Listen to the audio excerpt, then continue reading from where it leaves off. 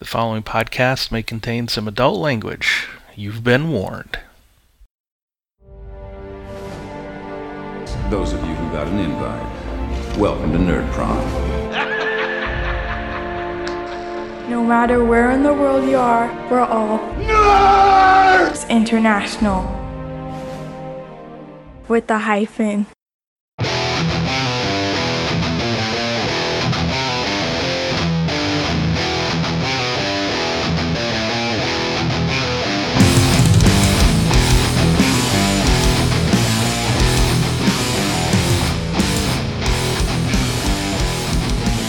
Welcome to Finding the Narrative, a Genesis RPG podcast. This is a show dedicated to the Genesis role-playing system from Fantasy Flight Games, a show in which we, your hosts, discuss all things Genesis from both a player's and a GM's perspective. I am Tony Fanning, and with me, as always, is my good friend and co-host, Chris Holmes. How you doing, homie? Oh, I'm doing good, and just what we were just talking about, feeling a little lethargic from all the sushi I just ate, which was great. Went with my buddy Dan to this place. It's called Tokyo Sushi in Champlin, off of Zane and 610. Everybody out there in the Minneapolis area. Holy crap! It's so awesome, so freaking good. I'm recovering from last night too, because stayed up till dark 30 tinkering with Fantasy Grounds. You bastard.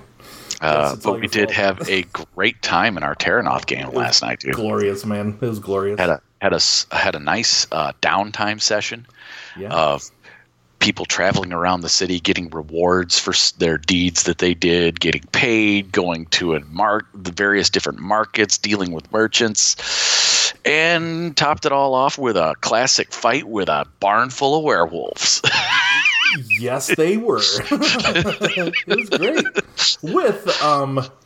We'll have to see how the fate of my character Vorn comes, because in about 5 in-game days, he may have to make another saving throw, or not saving throw. Sorry, Genesis, another resistance or discipline or whatever the heck I had to roll. Resilience check. Resilience. What did I say? Resistance? But you failed the resilience check. You don't have to make another one. You have just 5 days of gestation before you start. Well, hang on a minute now. I failed it, yes. With an ass ton of advantage. Was it advantage, or did I get a triumph? It was all advantage. That's right, I got 5 advantage. And a triumph, though. No. No, not on that roll. You were going to give me another roll, though. And I am giving you rolls to figure it out, to get it cured before it happens. Oh, that's right. Remember, we talked about this. We were going to give you premonitions of what's to come, of you things like you craving meat all of a sudden, and you're instead of it taking just 2 days for it to gestate, like I was going to originally have it be, we pushed it out to 5, and then in game, and then we're going to give you all these premonitions. Exactly. So that Vorn might figure out that he has lycanthropy. And this kind of segues into the name of our episode too. Experience builds character. That's you gave me you gave my character a reward there, Tony. Could be a reward. Although you were trying to become a virtuous knight, I don't know how you could do that and be a werewolf at the same time. We'll see. Though I did save 5 experience points just in case I had to buy the shapeshifter tail as well. Very nice. Yes, and that's what the episode's going to be about. Rewards, experience rewards, and other kinds of rewards that us as GMs or DMs would give our characters. Yeah, this is a listener-suggested topic that, forgive me, but the email got deleted, and I have no idea which one of you wonderful listeners suggested it, but you know who you are, and thank you very much, and we are here to talk about it. Because we get so many emails. What it is, it sat in the folder too long, auto-deleted. Well, there's that. There's that. Right. But other than that, let me see. So news for this week, not so much. Nothing. But we do have plenty of listener feedback this week. Oh, we did get them. They did rise to the challenge and give us some emails here. Sweet. Liking this one. Go ahead. Let's start with our first one from the one-eyed Pearson monster himself, Jamie Pearson. Thank you, dude. Listening to the latest episode and question for the show. How do you figure the 4 threat is the equivalent of a despair? Me personally, I've never done a trade-off like this, but I'm curious as to how you come to this. Also, when Matt did his Uncle Jay in a chicken mask thing during the advantageous threats, I would have said his rival was Peter Griffin. So, first of all, thanks for the email, Jamie. And we talked with Jamie back and forth about this, but what I had said in the show when you rolled in that advantageous threat, I believe it was I who rolled the 4 threat, but I said it is the effective equivalent of rolling a despair. Now, what I mean by that is if you look at almost all of your despair and threat charts in the books, there's overlap. When you're spending 1, 2, 3 advantage, it gets to that 3 and 4 advantage. A lot of times you can do that with a triumph also. Or it tells you, 1, 2, and then 3 threat, and then you get down to 3 or 4 threat, especially in like the combat one. Yeah. You're going to have some that are effectively similar. Now there are things that only a despair can do. There are things that only a triumph can do. I don't let people upgrade difficulties when they roll a despair, triumph, or excuse me, when they roll a lot of advantage or a threat. I don't let them do it. That's the purvey of a despair or a triumph, or multiple despairs and triumphs. But I will let them increase the difficulty for 4 advantage or 4 threat. I will totally increase the difficulty by 1 die because it makes sense. It's not an upgrade; it's an extra die. And there's some things to be said about which is more difficult of a roll for the player, rolling more dice or rolling dice that have. I think honestly, an upgrade is always worse than an increase because an upgrade leads to despair or triumph. Yes, it does. Should say always more powerful than, not worse than. Choose my words properly when Jamie's listening. Yeah, exactly. And I totally see where he's coming from too. And yeah, there are those things that you should not trade off. The despair and triumph should be unique and special. Totally. And then narratively as well, you can narrative. I always think of those being things that completely change the side of battle in a way, right? I mean, either the team evil or the good guys, right? Will get a definite benefit out of it, narratively or mechanically, how we're thinking. But yeah, when 4 threat or even 4 advantage come up, yeah, that's pretty rare too. I look at the prime example for me of one of those unique situations where only a triumph would work. When you're casting a spell and you don't put the deadly, is it deadly? Yes. You don't put the deadly modification, yep, to your spell. Your spell, the only way it's going to crit is if you roll a triumph. I don't care if you roll 7 advantage. You're going to have to spend that 7 advantage in other ways. You're not going to crit unless you get a triumph, because it says so implicitly in the rules that you have a triumph unless you apply this modifier to the spell. So it's one of those rules where if it states implicitly, this is something that a triumph can do, or this is something that a despair will do, I don't let the equivalence, that equivalence happen. But if it's, narratively, when you look at it, someone rolled 5 advantage. Oh, I'm going to give, the last thing I want is, I have a player that rolled 7 advantage the other day in a game. I can't remember who it is, but I'm looking at him. What? Really? Rolls 7 advantage in a game. what are you going to do with all that? Are you going to do something really cool? No, you're going to come up with a really cool narrative, one really cool narrative, and then you're going to parse that out with game mechanics, right? Yeah. So, hold on a second. Apologies, I was coughing there. What I was saying is that you're going to parse that out with game mechanics. So you'll add boost dice here and there. You'll maybe increase someone else's difficulty to do something, or maybe you will give the enemy setback dice as well as giving boost dice to friends, or maybe even doing things like knocking down an opponent, making them prone, things like that. Disarming them, those kinds of things. They drop in their weapons, yeah. Yeah, all of those things are narrative, but they have game mechanics that come into it. Yeah. And I just would never let the game mechanics of of threat and advantage do things that only a Triumph and a Despair could do mechanically. Yep. And I'm pretty much along the same lines with you. Yeah. I don't really have much to add to that. You could have the same narrative for both. You roll a Triumph and you have all the same, I rolled a Triumph and so I knocked the guy down and he's on his butt and he's staggered. Okay. Fine. A Triumph and that much, maybe that was 2 Triumphs, but say you rolled 7 advantage, you could do the same thing, just doing it with little chunks here and there. Yep. All right. So that was that one. And then next we had from Michael McCullishin.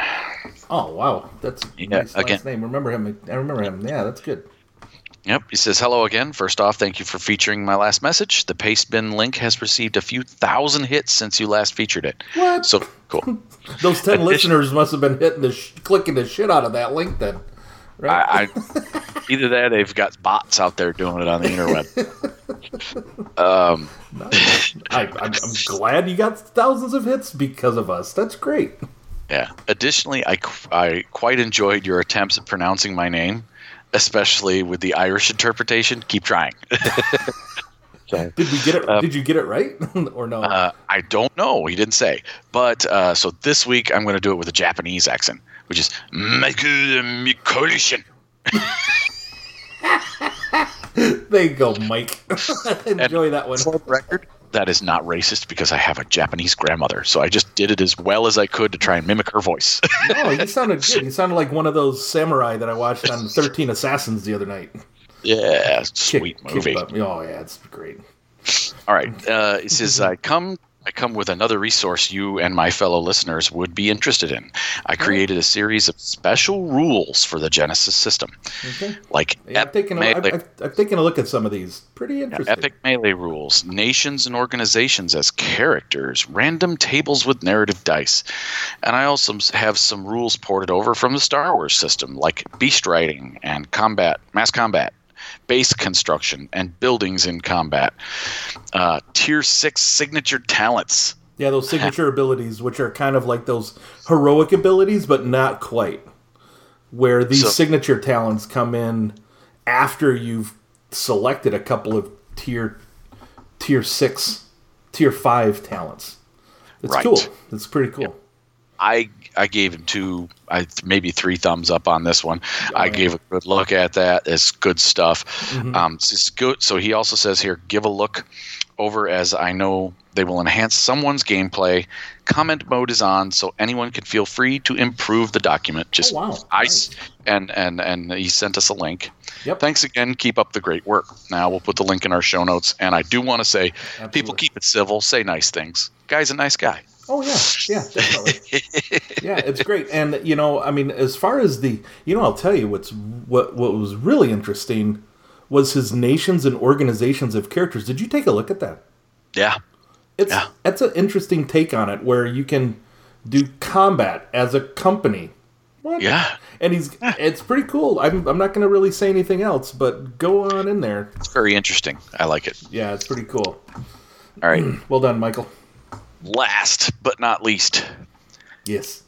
From probably my favorite YouTube listener name in forever, the Captain Chunk. There you go. Over on YouTube. Left a comment on one of our episodes. It says, how do you use minis with Genesis? Do you use a grid? And I responded right there, but I also wanted to talk about it here on the show. So I have kind of a rule of thumb, kind of my own method. If I do throw down a map, which is the rare occasion that I'm at a table and I throw down a map, for Genesis. For Genesis, and it does have a grid on it, I first of all, I eyeball, but my eyeball automatically counts as I'm going. And so anything within 2 squares is going to be engaged range. Anything within roughly 4 squares is going to be short range. Anything roughly within 8 squares, you see what's going on here, it's getting exponential, is medium range. Out to 16 is long, and then out to 32 is extreme range. Now, that's just a rule of thumb. I don't always use it, because if sometimes I want an encounter to be more, I want a larger space to look, or I want a larger space to look smaller. You know what I mean? Mm-hmm. So I will only make those squares maybe go out to medium range, or I will make them or long range, or in the like a whole room, even though it goes out to 20 squares, it's all long range from one end to the other. You know, that kind of thing. Yeah. So then I just kind of eyeball it from there. There is no specific rules on this, and honestly, what works for you, but that works for me. Yeah. Chris, what do you think? Well, what I've done normally, because with the relative range bars that you have, I mean, the kind of the more abstract ranges you have in Genesis, really what you want to use the miniatures for is relative position between characters, if you want, right? Characters and the bad guys. Like, oh, he's to the left of me, he's to the right from me. And you can quickly see it when you lay down miniatures. You could use a grid. You don't necessarily have to. But if you do use a grid, if I'm not using a grid and I'm throwing miniatures down, typically it's theater of mind. It's like, okay, here's kind of where you guys are. Here's where the bad guys are. When I am using a grid, I think of, yes, being a DM that I am, I'm thinking of, the 30-foot, range increments of bows or something. So for me, yeah, anything within a square or 2 is engaged range. Anything within, say, the 30 feet, or I guess on a grid, typically it's like 6 squares, would be short range. Anything between 30 and 90 feet, maybe, is medium range. And then anything between 90 and maybe 300 feet, because bows can shoot up to like 300 feet in like D&D and whatever, would be long range. And anything over 300 is just your extreme ranges and stuff and beyond.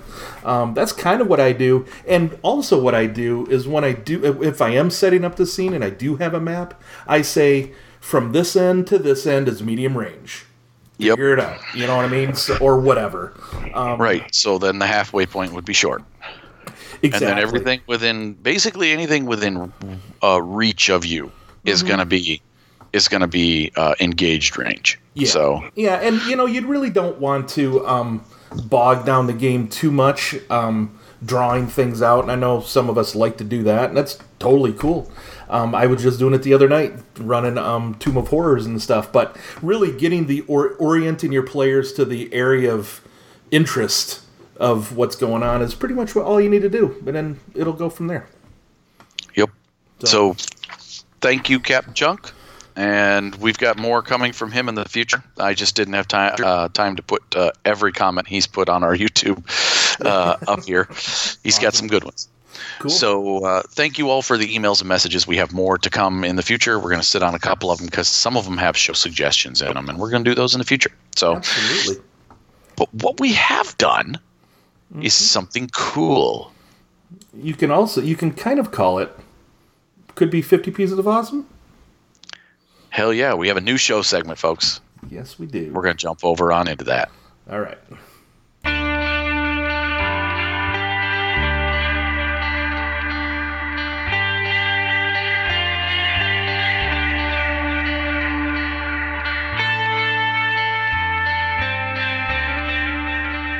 All right, everybody, welcome back.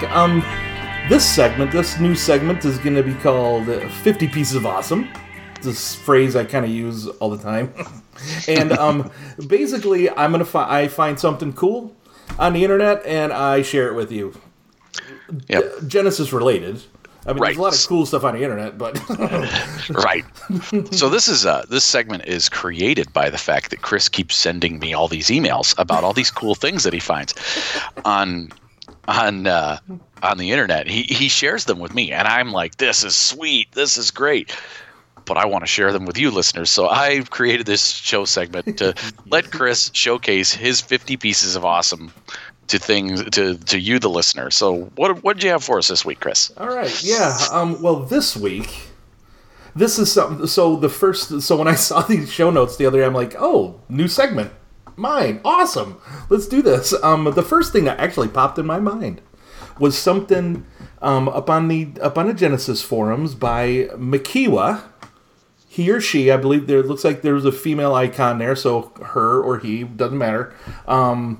Created something called Warships and Merchant Ships of the Age of Sail. Now, I've played some Age of Sail role-playing in Savage Worlds. Savage Worlds, yeah. I did the 50 Fathoms and Pirates of the Spanish Main, and there was also another one out, Solomon Kane. I think I had a couple of sessions of that too. So this really pulled my interest. And oh my gosh, this is a pretty cool document that that Makiwa has created here. Now, the last time it was updated, let me open it up real quick. I should have had it open, but let me open it up real quick. The last time it was updated was in May. And man, there's a lot of information in here too. So, first off, awesome layout. You did a great job organizing this information, making it feel kind of like Age of Sail-ish, if you want. It's kind of an old typewriter-esque font that she used, and so that was pretty cool. There are some special rules for like special ammunition where you have like your grape shot, heated shot. I didn't even know heated shot existed. And chain in your bar shots where you wanted to like take out masts. And then there's also rules that they put in here for operating with no mast, the handling, those kinds of things. So that's awesome. And then each entry has like a short paragraph of all of these ships. I mean, a lot of ships. Even put in here crewman minion stats. Nice. We got coercion, melee, perception, operating, range, light, and vigilance. Perfect. Everybody has a pistol and a cutlass. Simple. Nice. 3 soak, 5 wounds. And then 2s across the board, 1 in presence, 1 melee defense. I love it. And then, so for each warship, for each ship here, different categories of ships, there's like a paragraph or two describing it. There's a photo, which is very, you could quickly see, oh wow, this is what it is, and it kind of gets you into that feeling. Then there, of course, the normal stats. You know, you have your silhouette, speed, armor, hit threshold, that kind of stuff, defense. Also, there's consumables. I think that's also in other stat blocks, but, you know, like 2 months. Encumbrance capacity of 50, crew complement, top speed in knots, which is kind of cool. And then what's sweet, which is really what really takes this to a whole new level, are the number of decks. And yes, everybody, you can have anything from a Silhouette 3 single-masted cutter to a Silhouette 7 ship of the line, the HMS Victory, complete with all 104 guns. And the way it's set up, the way that it's set up is each deck has a certain number of guns on it. The size of the guns, the damage, the range, the number of crits, the number of advantage it takes to do a crit, and then using those vehicle rules from the main book to do firing broadsides and firing all these guns.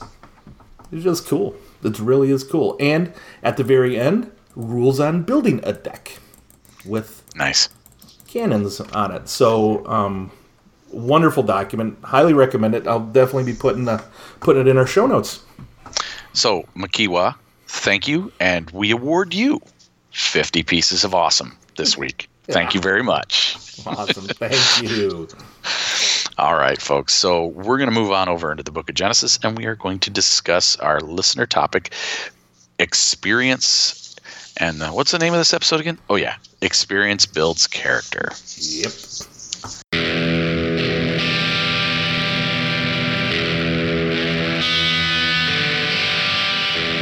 All right, folks. Welcome to the Book of Genesis. There, I did it too, Chris. Oh, you did it so much better than me, though. Why have you been doing this? I don't know. It's my angelic voice, maybe. I don't know. 13 episodes in, and that's the first we've heard from you. All right. So this is we're going to talk about, because I wish I could remember who suggested it. I thought it was a great suggestion at the time, but suggestions on rewarding your PCs for their hard-earned efforts. How much XP to give, when to give it, money. Are there ways to reward that? Rewarding items, things like that. So we're going to talk about rewards in Genesis. And rewarding lycanthropy, too. Yeah. All right. Some of you might think that's a reward. Could be the gift that keeps on giving. Every player I've ever made a vampire or a werewolf has considered it a reward. Even when they were a paladin previously. And I must say, I did not spend a story point to upgrade my check. Remember, I did not do that. Yeah, if you had, might have made a difference. Could have. You have been hot over for a minute or two. I sure did. All right. Over on page 125 in the GM section, we have this. This is all we have in the book as far as guidelines on how to award XP. Is a little sidebar, and I'm going to read what the book says entirely, and then we'll give our own. Is it going to be in that Japanese accent again? I dare you. No, I'm not doing that. Although I do channel my grandmother well, not everyone wants to hear me yell Mackie Donalds 14 times. Our 5 or 10 listeners out there are going, no. Yeah, because most of my mimicking her Japanese accent is her yelling at kids, because that's, she did a lot of that when we were young. Awesome. Chasing us down the street with a cane. She's so much fun. Wonderful. She's 97, going to be 98 next month. What? She's Awesome. she's up there. All right, so it says here, awarding experience points after each sessions. One of the fun things about RPGs is how characters grow and improve over time. We do this by awarding experience at the end of each session. Players receive this experience and then can spend it to improve their characters. At the end of 3 to 5 hours of gaming, we recommend you give each player 20 XP. If you want, your players can improve their characteristics more quickly. If you want them to, then give them 25. If you like slower improvements, then give them 15. So we have a slow track, a middle average track, and a fast track. Shorter sessions should also be awarded 5 XP less, and longer sessions could be 5 XP more. We can explain this. We can explain how to spend the experience on page 44. So, yeah, that's a good rule of thumb. There's also another one that comes from Star Wars, and a lot of GMs I know that use this. Just go with 5 XP for every hour of gaming. Perfect. If you have a 6 hour session, then give 30 XP. Mm-hmm. It's a easy way to do it. And if it's a really good session, chuck on an extra 5 XP. If it's a really boring session and everybody's like, and it's mostly the player's fault, give them less. Or none at all. Darn it, no. No, I'm kidding. Always got a reward. Yeah, no, I always give the average, and then if I have a really cool session, I'll tack on an extra 5. Yep. But even if it was a boring session, I give them the average. And if you are, sessions. Yeah, that's true. That is true. And if you're worried out there, GMs, about rewarding XP and having players who don't show up and their characters not getting that XP, I'll tell you, if you've played this game as long as we have, if there's a 60 to even 80 experience point difference between characters, you're really not going to see that much. You don't notice it. You really won't notice it. It's not like D Shift 7D systems out there with the hit point attrition where if you've got that much XP difference of like 3 levels and that guy's going to have 20 to 30 extra hit points, it's not going to matter. No, it really like isn't. that. And even if you're worried about, am I giving too much? Who cares? Because really this isn't like an exponential power creep game as you get more and more experience points. There are kind of thresholds, kind of out there where you might see a difference after about 100 XP or maybe 150 XP. As opposed I find to after 150, after about 150, you move into like a middle tier. Because of course, when you're looking at like games like Terranoth, where they have those very cool heroic talents, heroic abilities, you get past that 150 mark. Now you have people who can do their heroic ability like awesomely and do it multiple times in a session and can do it without spending 2 story points and so on and so forth. So there you get there are increments of XP. I like to call them kind of milestones. I know Chris does too. Yep. But there isn't really a problem with handing out. What I do, my rule, if someone sloughs off a session, just decides not to show, which rarely ever happens, I just don't give them XP. But if I have someone who wanted to be there and last minute got called into work, or we had a player that couldn't play all of a sudden because it was his wife's birthday, I'm not gonna punish them. If we have a really good session, I might give them half the XP I gave the players that week, just because it keeps the players in the ballpark.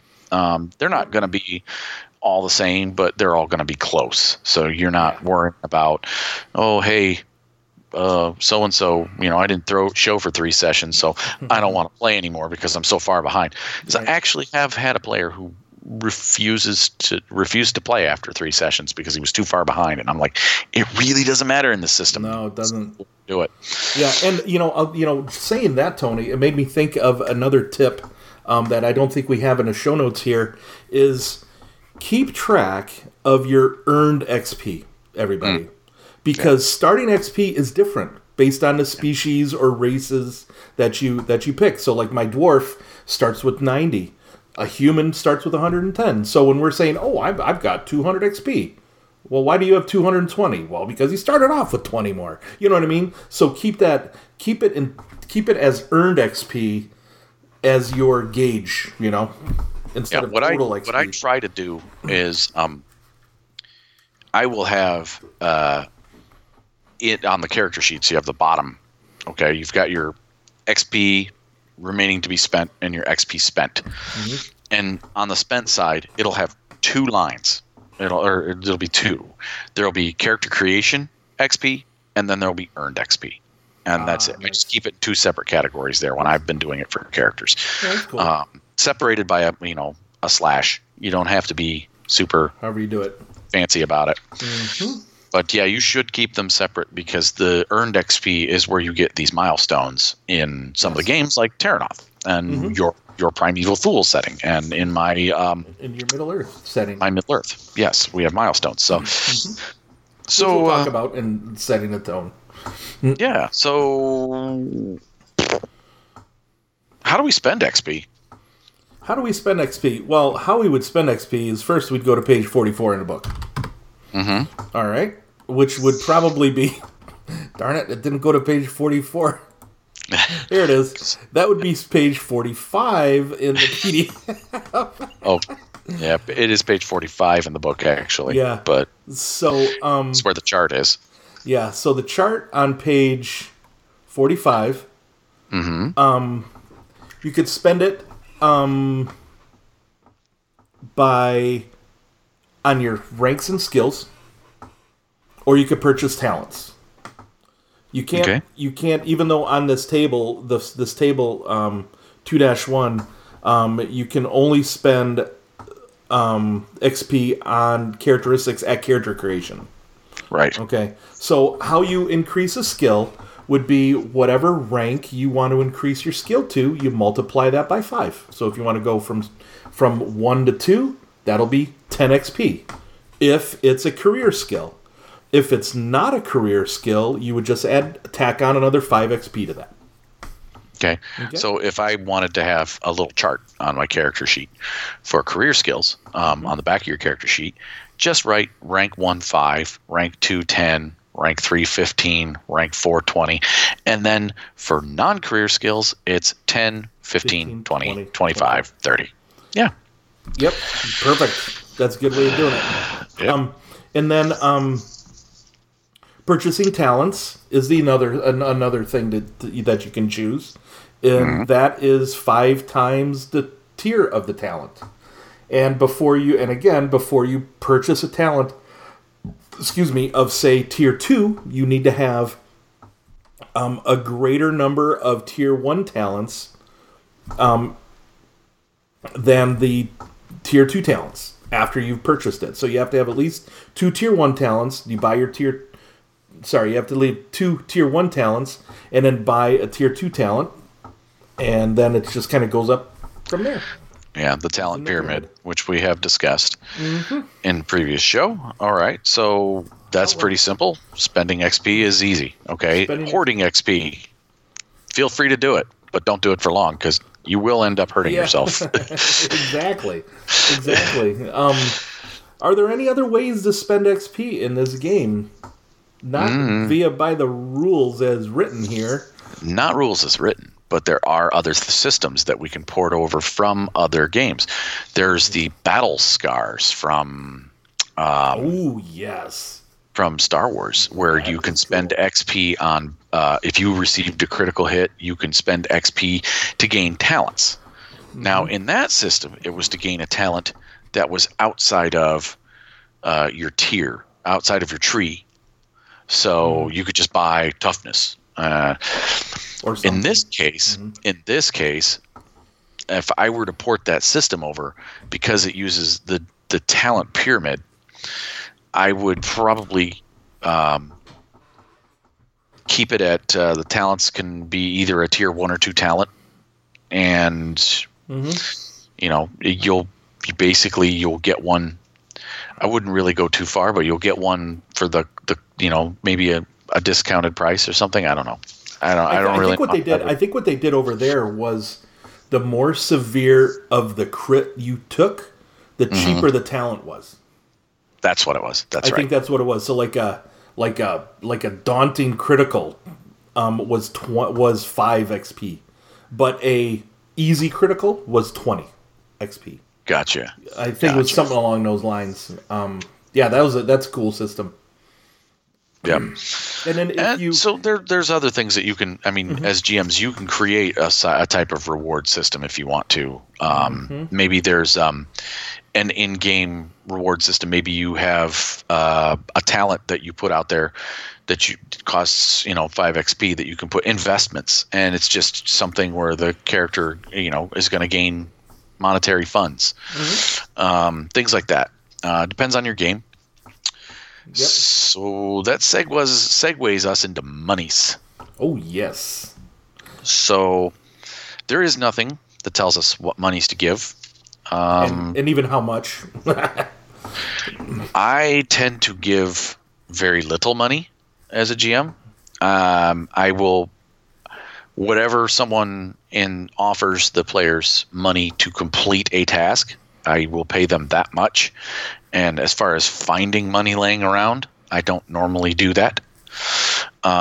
Usually my rewards are more substantial. It's either because honestly, anything the players find along the way in the hands of someone they kill is going to be equipment that they're going to sell or use. Yeah. So absolutely. Why do I not give them money? Because if I make them lug money around, they can lug a lot more money around than they can swords. So you pick up a great sword, you're going to lug around a great sword. You pick up and it's going to be worth 300 silver or whatever it's worth. Or you can trade it in for a bow. like.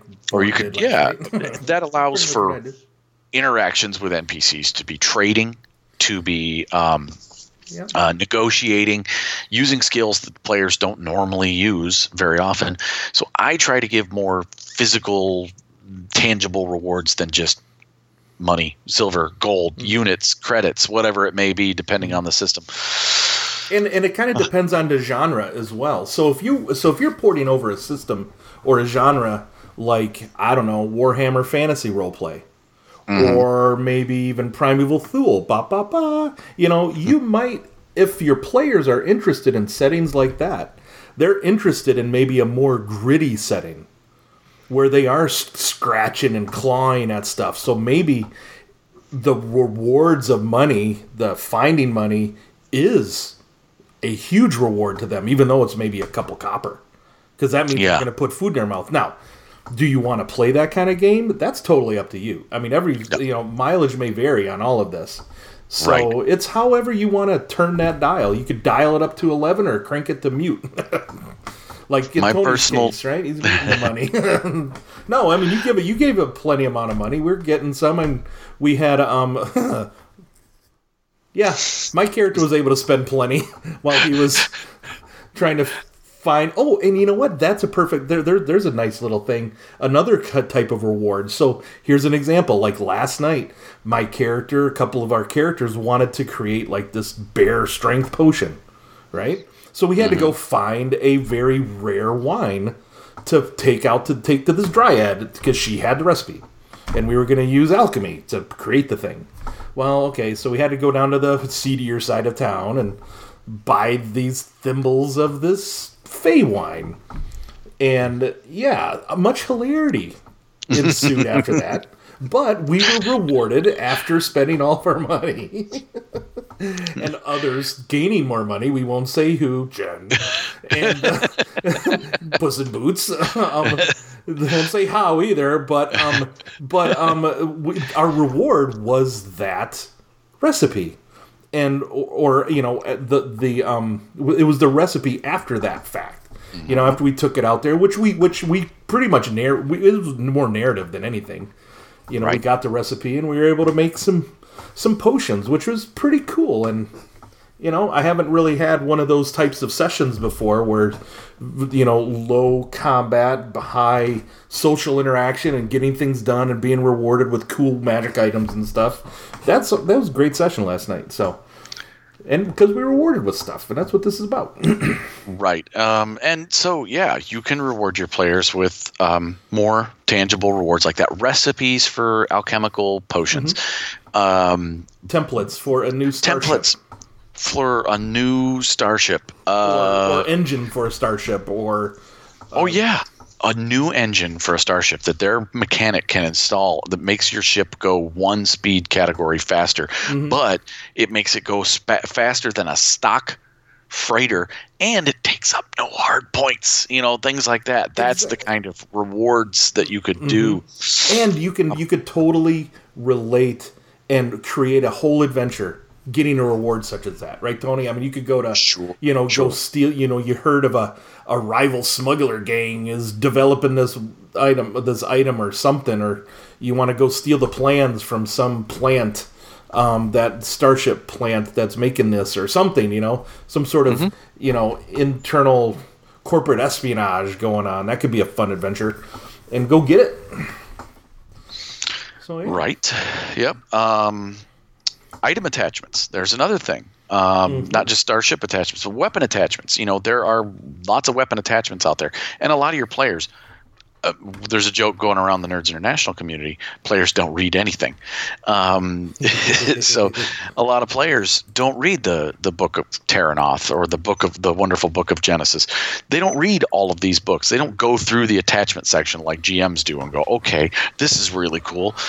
I'll tell you this right now, just to give you a little hint there, Tony. Hint, hint, hint, nudge, nudge, nudge. If a character such as a dwarven warrior, such as my character, would want an ironbound rune to put in his armor, it's a rarity 10 item, and it has no price. So you know what? Doesn't matter how much money Tony rewards my character, I'm not going to buy it. I'm gonna have to go find that sucker somewhere. It might be end of the campaign, before the big bad evil guy, end of the campaign, if that's what he has planned for us. I don't know. That I actually find this rune, but he's constantly maybe trying to find it now. And that's something as players, go out there, see something you want. You know it might be unattainable, but it's going to be something, hey, a motivation for your character to not sit around on his laurels and be out adventuring. There's a I don't know who wrote it a long time ago, but rich people don't adventure.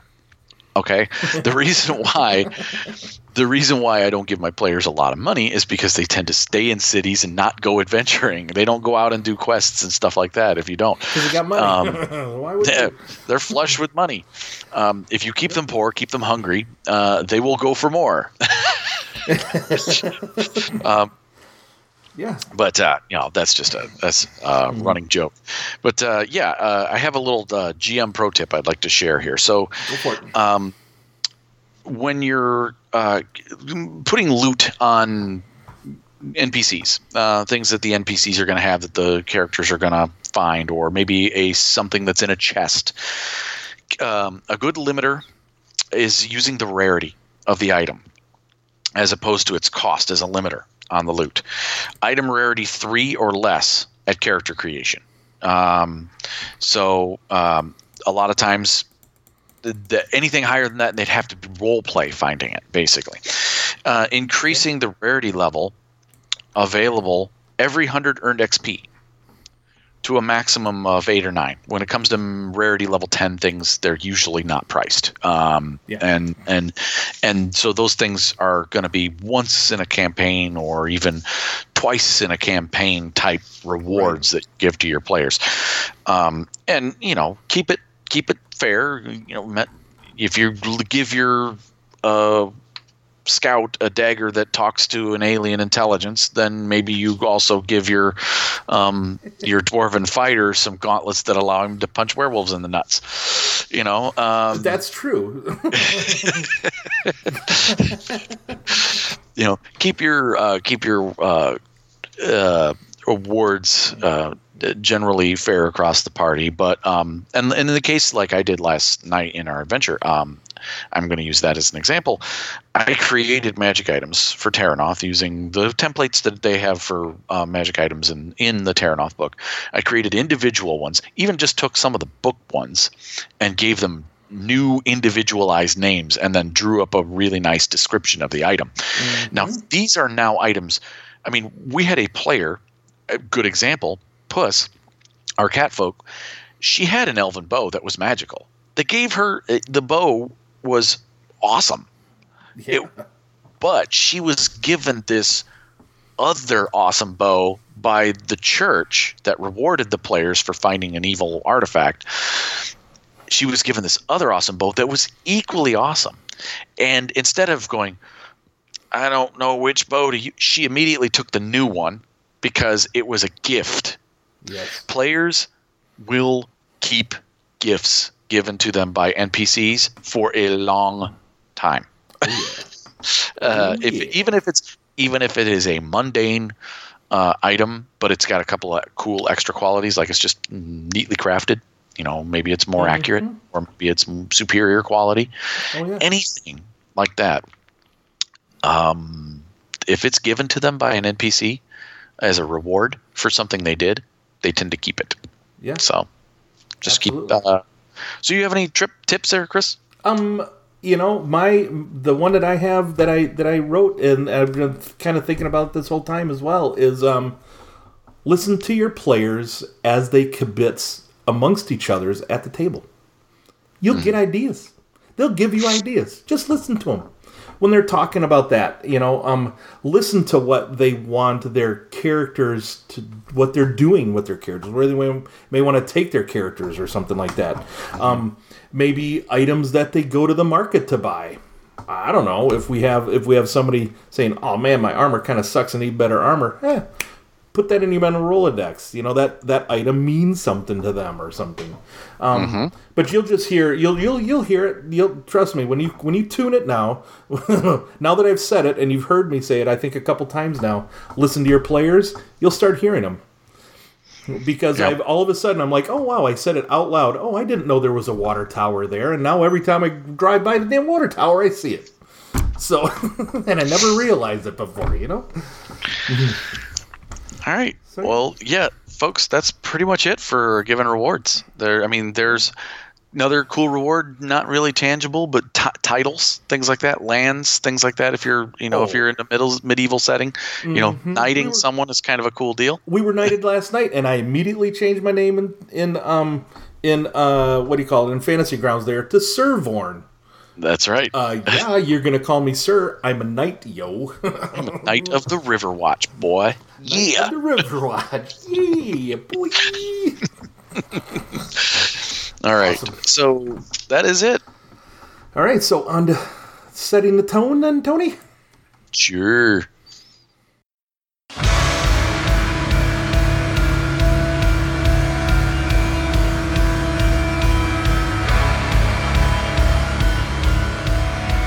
All right. So in setting the tone, we're going to talk about our two settings here and how we've applied experience points, spending experience points, rewarding experience points, what that kind of means in our settings. Tony, do you want to go first? Sure. So in Middle-earth, it's not. I'm not doing anything different other than we kind of alluded to it before. I turned the virtues into something that the characters gain when they hit XP milestones. Whenever they hit a 50-point XP milestone, so every 50, 100, 150, 200 earned XP, they're going to get a virtue from their culture. So if you look at the stuff from Cubicle 7, that means like for dwarves they have like the runes. If they have rune casting, they also have one that they can do that makes them better in battle. Each one of them's a little different, and like in the rune casting one, it's even got 3 different tiers to it, so you can learn a new rune with each one. So that's pretty much it. They're not nice. They're not super involved. Most of the time the early ones that you can get are a boost die here and there, or a skill, a rank in a skill that you wouldn't normally have, things like that. Gotcha. Cool. Yeah. Well, let's see. That was easy. Yeah, that was easy for you. So for me, I've got something similar going on. In Primeval Thule, milestones for the narratives. So in Primeval Thule, when you create your character, part of the character creation process is creating a narrative. Picking a narrative for your character. So for instance, if you pick Bearer of the Black Book, there's something that has arcane magic. They have this single black book that they want to protect, and at character creation they get this arcane familiarity. You get a boost die to arcane checks. You have this eldritch power where once a session you can have 1 success and 1 automatic one automatic advantage on an arcana skill check when casting a spell. Well, when you hit milestone 1, you get something called Hidden Insight, where you will always reduce the difficulty of the Dispel type by 1. And again, the milestones that I have were, if you're more on like a quicker campaigns pace, milestone 1 would be at 100 XP. Milestone 2 would be at 250 XP. A normal campaign pace would be at 200 earned XP. You would get milestone 1, and at 400 earned XP, you'd get milestone 2. And then slow would be 300 and 600 earned XP. And then, so I have. But yours only has the 3 tiers to it. The 3 tiers, right? At character creation, milestone 1, and then milestone 2. And it's one of those things where if anybody out there picks this up and wants to roll with it and add more milestone tiers, feel free. The other thing that I did, and I didn't have it in the show notes, and I just thought about it right now, was the only other thing that I'm doing in Primeval Thule that you can spend experience points on is what I call merits and hindrances. Yeah, I forgot about those. Yeah, me too. Until we were just talking about this. Let me go down to it to give you guys some examples. So they're very much like merits and flaws from like White Wolf's system, basically, where you take a flaw, it gives you XP, or a hindrance, you spend XP on a merit. Yes, and at character creation, they're only given at character creation where you have to spend them, and they could be something used as a quote-unquote gift from a reward, maybe from a GM or something like that. Or even a result of a critical hit in the case of a flaw. There you go. Absolutely. So you could purchase up to 20 experience points of hindrances when you create your characters. And you can and they're either 5 XP or 10 XP. And then you have merits that you can spend as many as you want. There's minor and major ones. So let's see an example of a hindrance. I have a major hindrance here called Frail. The character has an amazingly weak constitution. Add a boost die or add a setback die to all resilience checks, and add 10 to all critical hit rolls against them. It's as if they've got they're like, I don't know, Mr. Glass. Right? And then there's a minor one here called Heavy Sleeper, which is kind of like how I am. Anyways, requires a significant amount of light, noise, or movement to awaken. Once awakened, the character suffers an additional setback die to all rolls for the encounter that awakened him, for instance. And that's a minor one. That would grant you 5 experience points to be spent on something else like a merit. And an example of a merit would be Herbalist. Minor. The character knows more than the average person about herb craft and gains a boost die to all medicine checks.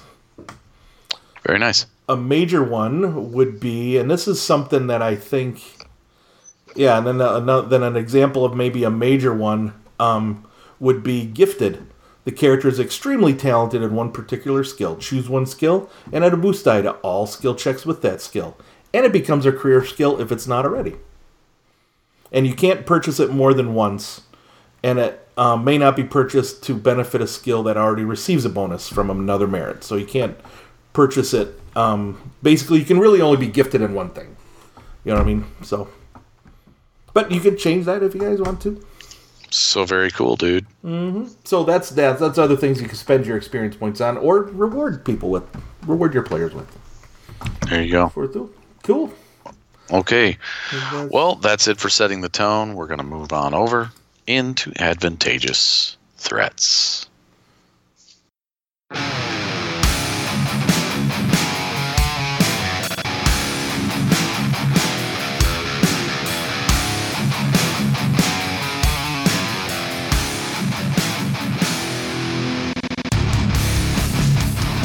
So, welcome to your favorite section of the show and ours, Advantageous Threats. This is where Chris and I do a little scenario, roll some dice, have some fun.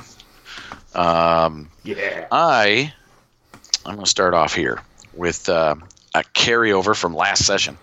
My character, Hemlock Jones, the Kung Fu using PI. I love that name. Dude, I love that name.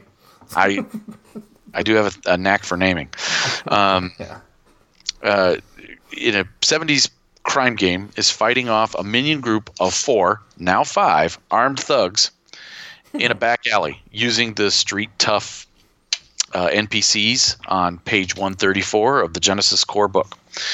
And we're behind a bar. I don't know if I said that. But Hemlock has a Brawn 3 and a Brawl 3, talents multiple opponents, and Master of Brawling. He survived his first round, taking 6 of 14 wounds and 5 strain. And it is his turn in round 2. He must succeed at a daunting athletics check or coordination, or remain immobilized because they kind of climbed on top of him. Oh, there is that. Circled him. Yeah, he can't move. So he chooses instead to stand his ground and fight, hoping to generate enough triumph and advantage to negate that immobilized from previously. So, so in this case, Hemlock has a brawn of 3, so he's going to have a brawn of 3, so it's going to give him 3 dice, and a brawl of 3, so those 3 are going to be upgraded to yellow dice. So I'm digging in my dice bag here, and I'm not finding anything yellow. They must be all down at the bottom. There's 2. I'm trying to find a Street Tough here. Page 134, home slice. I've got them. You mean 135 PDF-wise? No. So built in for a brawl check, it is 2 purple difficulty. Mm-hmm. However, my GM has probably given me at least 1 setback die for the rain. I do believe it was. There was one for the rain. There was one for the rain. And because now granted this is a group of guys. It is typically a brawl. Now you're standing and fighting? Yes, I'm standing and fighting. I am not trying to maneuver, which also means that because I'm immobilized, I can't take a maneuver to aim. Oh my. Because I've been fending all these blows, I can't move. I'm going to fight back. Coolness. So with this, I would definitely want to spend a story point here. I too would like to, so I'll just go ahead and add my green die for that because I think Hemlock is backed into a corner and he would definitely want to. Yep. And these guys are getting they know they have you on the ropes. They have you backed against a corner, and that's why we're upgrading this a little bit. And it's getting a little serious. Okay. It's a bit serious. So, right now we're looking at a 3 yellow, 1 green on the positive side, and 1 of each color on the negative side. So. And then, do you have the black setback in there? I do. I have 1. Sweet. All right. Oh, you said of 1 of each color. Duh. Yep. All right. So I'm gonna roll this up. Rock on. All right. First of all, no failures came up. So. What? How about that despair? Nope. Despair did not come up. I rolled net 2 threat and 4 successes. So in this case, 4 successes plus my martial arts damage.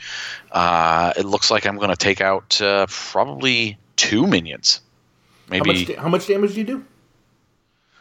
It's going to be brawn plus 2. So his brawn is 3. So a total of 5 plus 4 uncancelled successes. Total of 9. Total of 9. Okay. Well, they have a soak of 4. Oh, sorry. That's right. Forgot soak. Yep. So that's a soak of 4. So yeah, you clock one of these guys in the mouth. Totally takes him down. But your threat though is you kind of had to overextend yourself and you slipped just a little bit. And you've kind of opened yourself up for this next punch that they're going to get on you. So I'm going to give them a boost die to hit you when they go.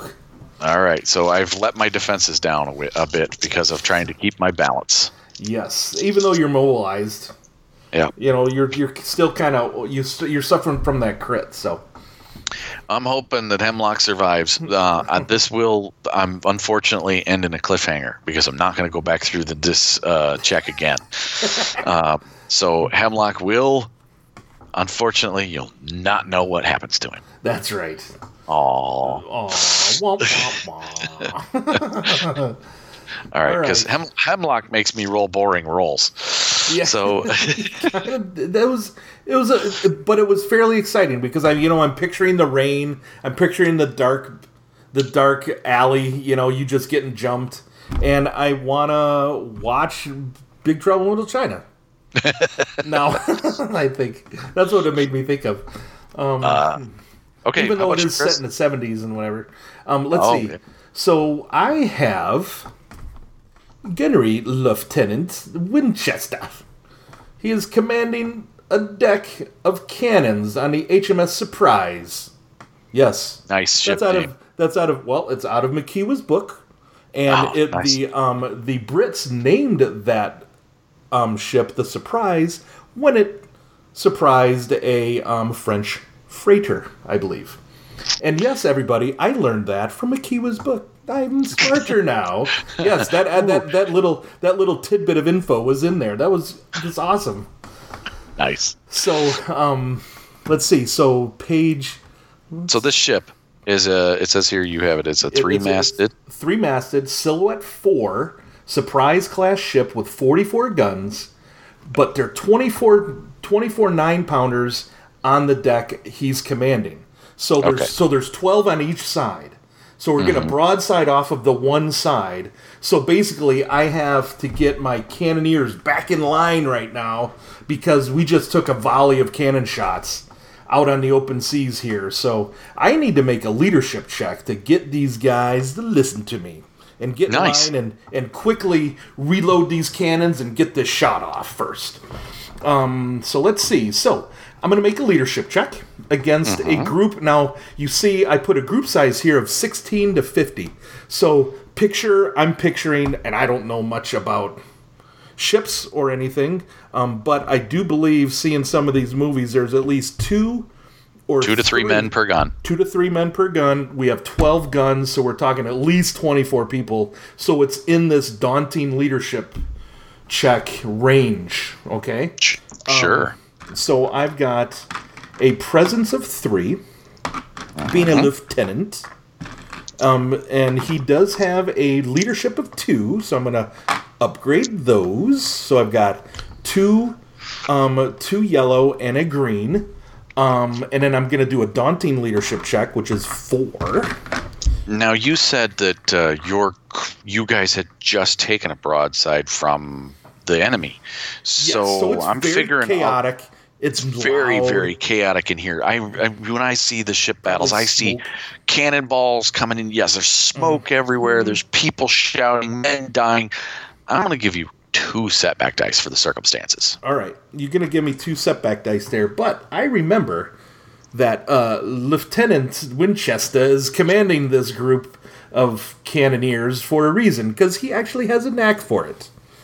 So so I did pick knack for it for leadership, and that will remove those 2 away from me. So maybe he has a big daddy voice that everybody can hear now, all the way to the other end. And I'm going to spend a story point here to upgrade this check, because it's fairly important I get another shot off. Okay. But I don't see a narrative reason for a despair here, so I'm not going to upgrade your difficulty. Okay. Coolness. All right, so I've got 3 yellow and 4 purples here. All right, let's see what we got. All right, so my threats cancel. Okay. So I am left with 1 success, actually. 2 of the difficulty die came up blank, and I had 2 threat and 2 successes, 2 advantage and 2 other 2 successes getting canceled out by the threat and failures on the other dice. So left with 1 simple success. That 1 simple success is all I need for these guys to go, oh, yes, sir, let's start putting these cannons in, and we'll be able to, hopefully, the HMS Surprise will survive. All right. So, that wasn't too exciting, but it kind of is, because I can hear, like, Pirates of the Caribbean music. Right. No, and that's just it. I mean, sometimes the die rolls aren't that exciting. Sometimes just describing the encounter and the narrative of everything that's going on around makes it feel more exciting than the die roll is going to leave you with. But that's cool. That's all right.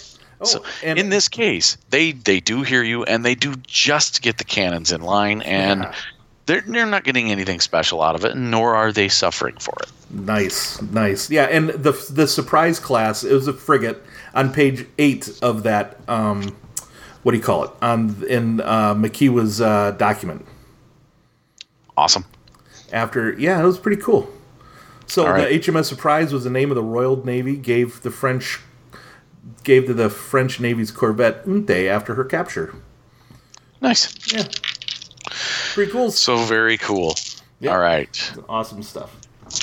All right. So that's pretty much it. Shall we head on over and kick this pig? Let's do that.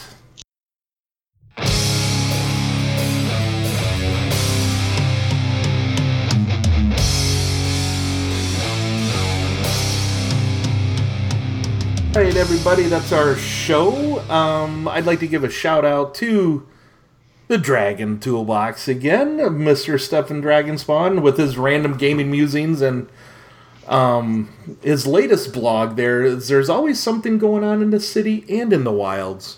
So yeah, think about that. He's at the dragontoolbox.blogspot.com. Okay. And then we also have a couple other things here, Tony.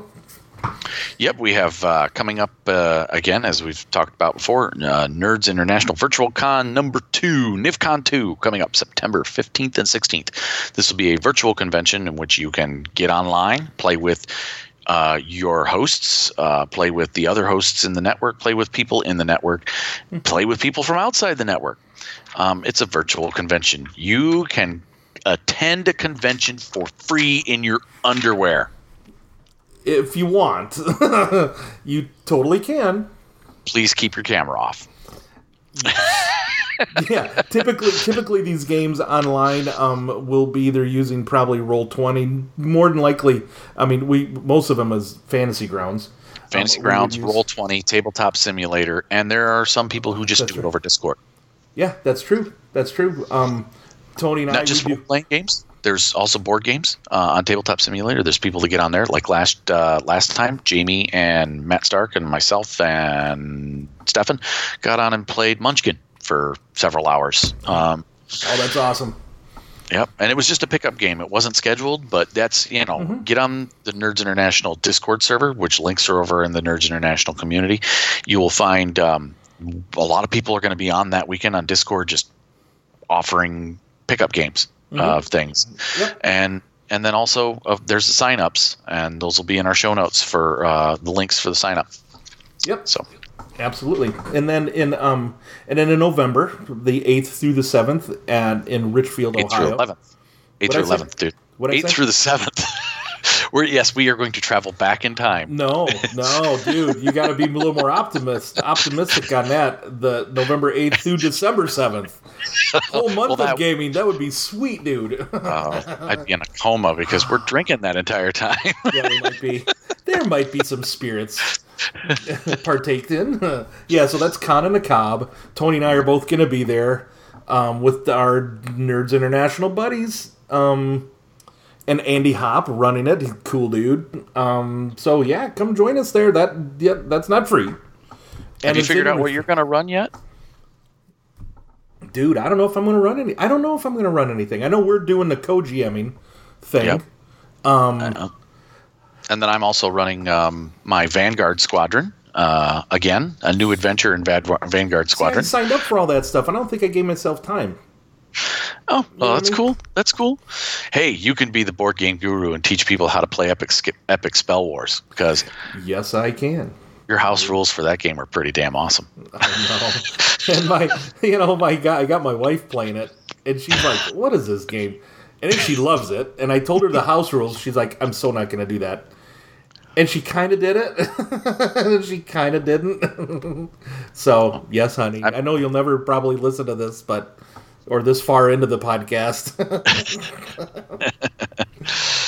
All right. So yeah, you can find out about all this stuff and all kinds of cool other things going on in our community over at the Google Plus Nerds International with a hyphen community.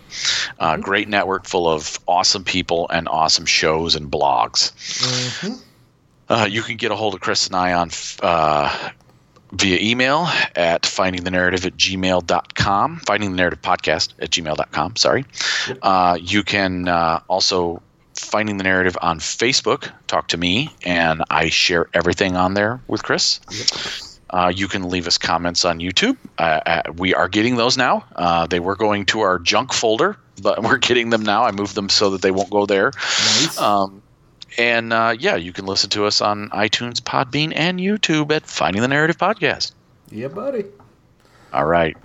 Well, that's it. And this is Tony saying, keep rolling them bones. And this is Chris saying, remember the rule of cool and just have fun, everybody. Good night. Have a good one.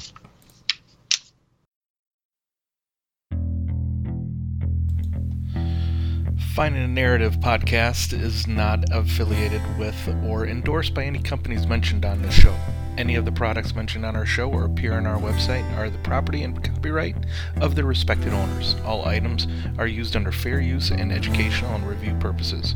All other items are the intellectual property of Finding a Narrative podcast. Copyright 2018, all rights reserved.